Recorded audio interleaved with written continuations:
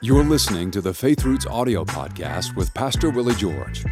You can watch the full video version of this episode and join the conversation with your comments on the Faith Roots YouTube channel.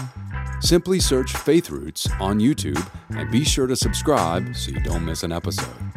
Now, here's Pastor Willie George with today's message.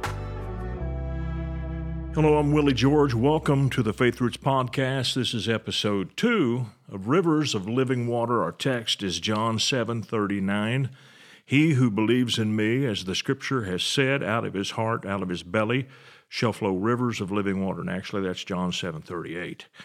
Okay, the coming of the Holy Spirit on the day of Pentecost was the fulfillment of the promise that Jesus made here. It's also the fulfillment of another very, very important day in Israel's history.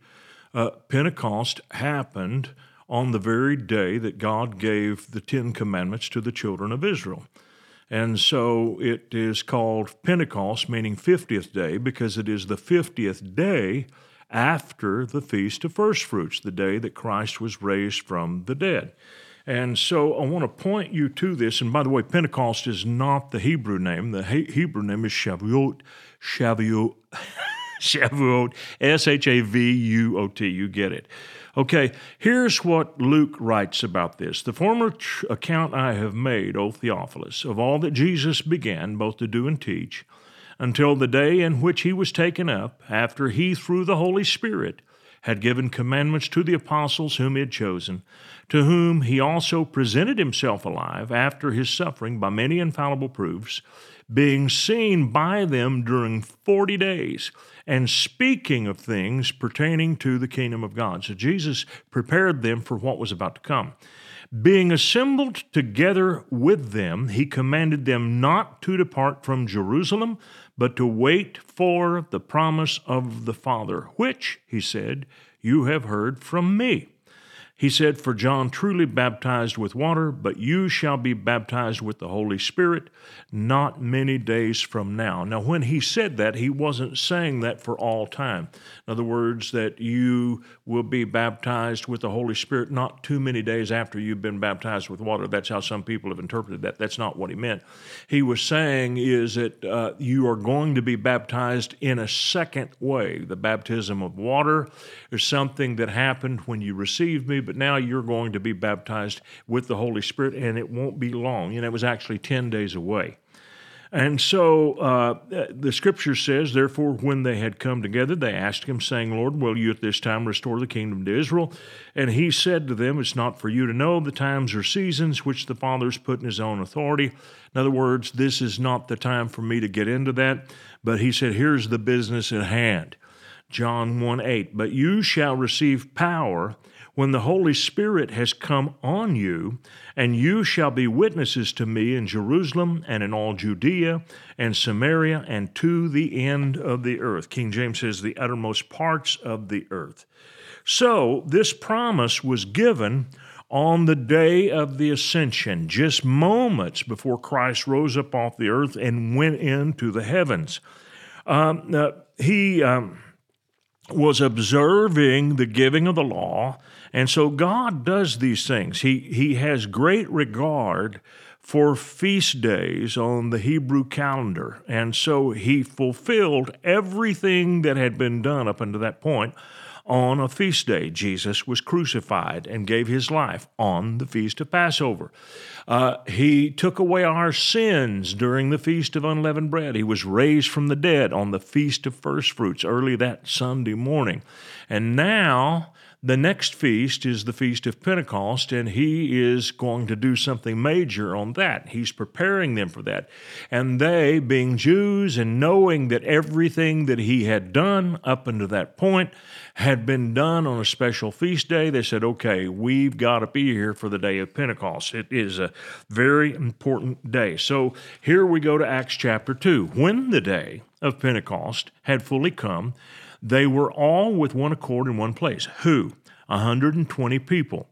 There were the 11 original apostles, the replacement for Judas, which was Matthew, and then, or Matthias, and then there were a number of other people, Mary, the mother of Jesus, Mary Magdalene, others who had followed Christ closely, were all there. 120 together were there, not just the 12 apostles.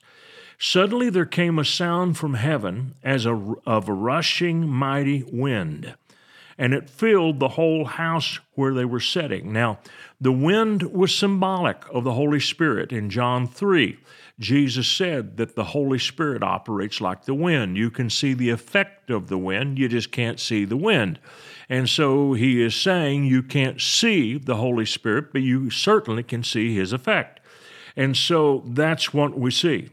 Then there appeared to them divided tongues. King James says cloven tongues. The idea is that these tongues were split, and it resembled the cloven hoof of an animal that was considered clean under the law of Moses, meaning in symbolism, it's okay to put this into your mouth. There appeared to them divided tongues as of fire, and one sat upon each of them. So had you been there, you would have seen these little flickering flames that were divided. There were flickering flames. It wasn't a single flame going up. There's a fork in it.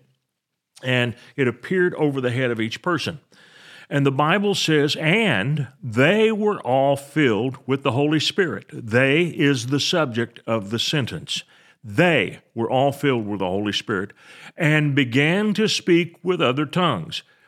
Who began to speak? And it's amazing to me, down through the years, how much confusion has originated here by people not understanding basic English.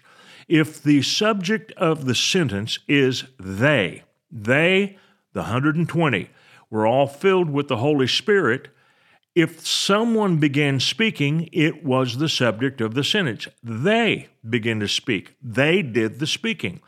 And the Spirit gave them utterance. The Holy Spirit did not speak, but He put within them the inspiration to speak.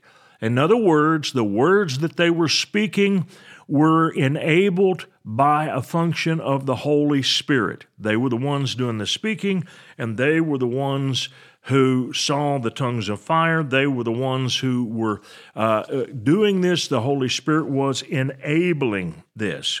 Now, these people were actually speaking recognizable languages. Now here's where the confusion sets in. These tongues were unknown, but only to them. They didn't know the languages they were speaking. That doesn't mean that nobody knew the language.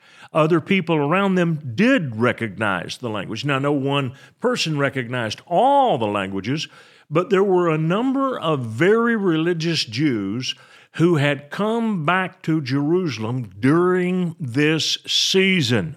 And it wasn't just for Pentecost. It was a period of years, not months. They were there in the city because there was an expectation of the coming of the Messiah. And that's why they were there. And there were people who had come from all over both the Roman Empire and the Parthian Empire. So let's read verse 5. There were dwelling in Jerusalem Jews, devout men from every nation under heaven. These people were serious about their relationship with God. They were devout people, otherwise they would not have sold out, packed up, and moved to Jerusalem during this season. They were very committed. And when this sound occurred, and it was the sound of the wind and also the sound of the people speaking, when the sound occurred, the multitude came together and were confused because everyone heard them speak in his own language. So there was not a person there from another country who did not recognize the tongue from that country. They were all amazed, and they marveled, saying to one another, "Look, are not all these who speak Galileans?" Now that's a little bit of a slam, because basically they're saying the Galileans don't get out much, they don't travel, they're not highly educated, they're our country folks, they are Jews, but they're not as cosmopolitan as we are, and therefore they don't know all these other languages. They said, "Look, are not all these who speak Galileans? How is it that we hear each in our own language in which we were born?" Parthians, that's to the east. Medes, Elamites, again, to the east. Those dwelling in Mesopotamia. All of that would be what is today Jordan, Syria, Iraq, and Iran. Judea, Cappadocia, Pontus, and Asia, Phrygia, Pamphylia. All of that would be Asia Minor, which is today Turkey. Egypt and the parts of Libya adjoining Cyrene, visitors from Rome, both Jews and proselytes. So they've got people there from North Africa. They said, Cretes and Arabs, we hear them speaking in our own tongues the wonderful works of God. So they were all amazed and perplexed, saying to one another, whatever could this mean? They were definitely drawn to this. And so it was an undeniable miracle. And others mocked and said, these people are full of new wine. But Peter stood up, verse 14, Acts 2, with the 11, raised his voice and said to them, men of Judea, all who dwell in Jerusalem, let this be known to you, and heed my words. For these are not drunk as you suppose, since it is only the third hour of the day. It's just 9 o'clock in the morning. And by the way, drunkenness and alcoholism was a rare thing among Jewish people. Even though they did consume wine, it was in moderation. There was a tremendous amount of social pressure not to get drunk. And so he said to them, these are not drunk as you suppose, since it is just the third hour of the day. But this is that which was spoken by the prophet Joel. And he began to quote from Joel. He said, it shall come to pass in the last days, saith God, that I will pour out of my spirit on all flesh. Your sons and your daughters shall prophesy. Your young men shall see visions. Your old men shall dream dreams. And on my men servants and on my maid servants I will pour out of my spirit in those days, and they shall prophesy. Very important. He calls the people who received the Spirit servants. In other words, the purpose of the Spirit coming was to enable people to perform a work. Now, he gives 4 classes of people, sons, daughters, young men, old men, and says they'll all be filled with the Holy Spirit. So this is not just for one generation. It is interesting that the most vocal generation is the young people. Then the visionaries are the young men, and the old men are the ones who dream dreams. And this is so typical of how the Holy Spirit works even today in giving inspiration to His church. So what I want you to see from this is that this is a second experience. It is something totally different than just receiving Christ. It is an empowering for service. And that's what the Scriptures show us. These are servants. I'm going to pour out on my servants, people who are sent. And it so much agrees with what Jesus taught about the Holy Spirit coming in John chapter 7, that they went down to the pool of Siloam on that day, the great day of the feast of Simchat Torah.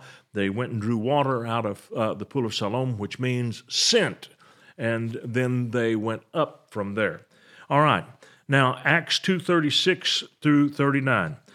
Here is Peter finishing this up. And by the way, there are a lot of people who would say these tongues were given so that people could hear the gospel, and the believers were able to speak with tongues so that they could preach and help speed the gospel up. That's not the case. These people understood the tongues, and nobody was saved, and nobody knew what to do after the speaking in tongues. It took an interpretation. In other words, tongues by themselves do not lead people to the finish line. And so what I want you to see is after God had everyone's attention with the tongues, Peter stands up and he begins to preach. And this is what he said, verse 36, "Therefore, let all the house of Israel know assuredly that God has made this Jesus, whom you crucified, both Lord and Christ." Now, when they heard this, they were cut to the heart and said to Peter and the rest of the apostles, "Men and brethren, what shall we do?" Then Peter said to them, Repent and let every one of you be baptized in the name of Jesus Christ for the remission of sins. Now that's one step. And you shall receive the gift of the Holy Ghost. That is the second step. For the promise is to you and to your children, to all who are far off, as many as the Lord our God will call. And then with many other words, he testified and exhorted them, saying, Be saved from this perverse generation. So 3,000 people came to Christ on that day of Pentecost. Marvelous place, marvelous experience. But again, it was an experience, although unusual, when everything was done, it was amazing, and it was brilliant, and the confusion was eliminated. God is not the author of confusion, but of peace. We'll see you tomorrow. I want to thank you for watching our podcast today. And if you really liked it, would you please give us a little thumbs up by clicking on that sign down below? And then I would encourage you to subscribe to our channel so you don't miss any of our future podcasts, because they're all going to be good. And if you would like to support us financially, either with a one-time gift or recurring gift, you can do that by clicking on the link below or going to myfaithroots.com. Thank you so much for watching this program. We hope this message has been a blessing to you. Ratings and reviews help us reach more people, so take a moment to leave a review on your podcast app and consider sharing an episode with a friend or family member that needs to be built up and encouraged in the Lord today. Thank you for listening.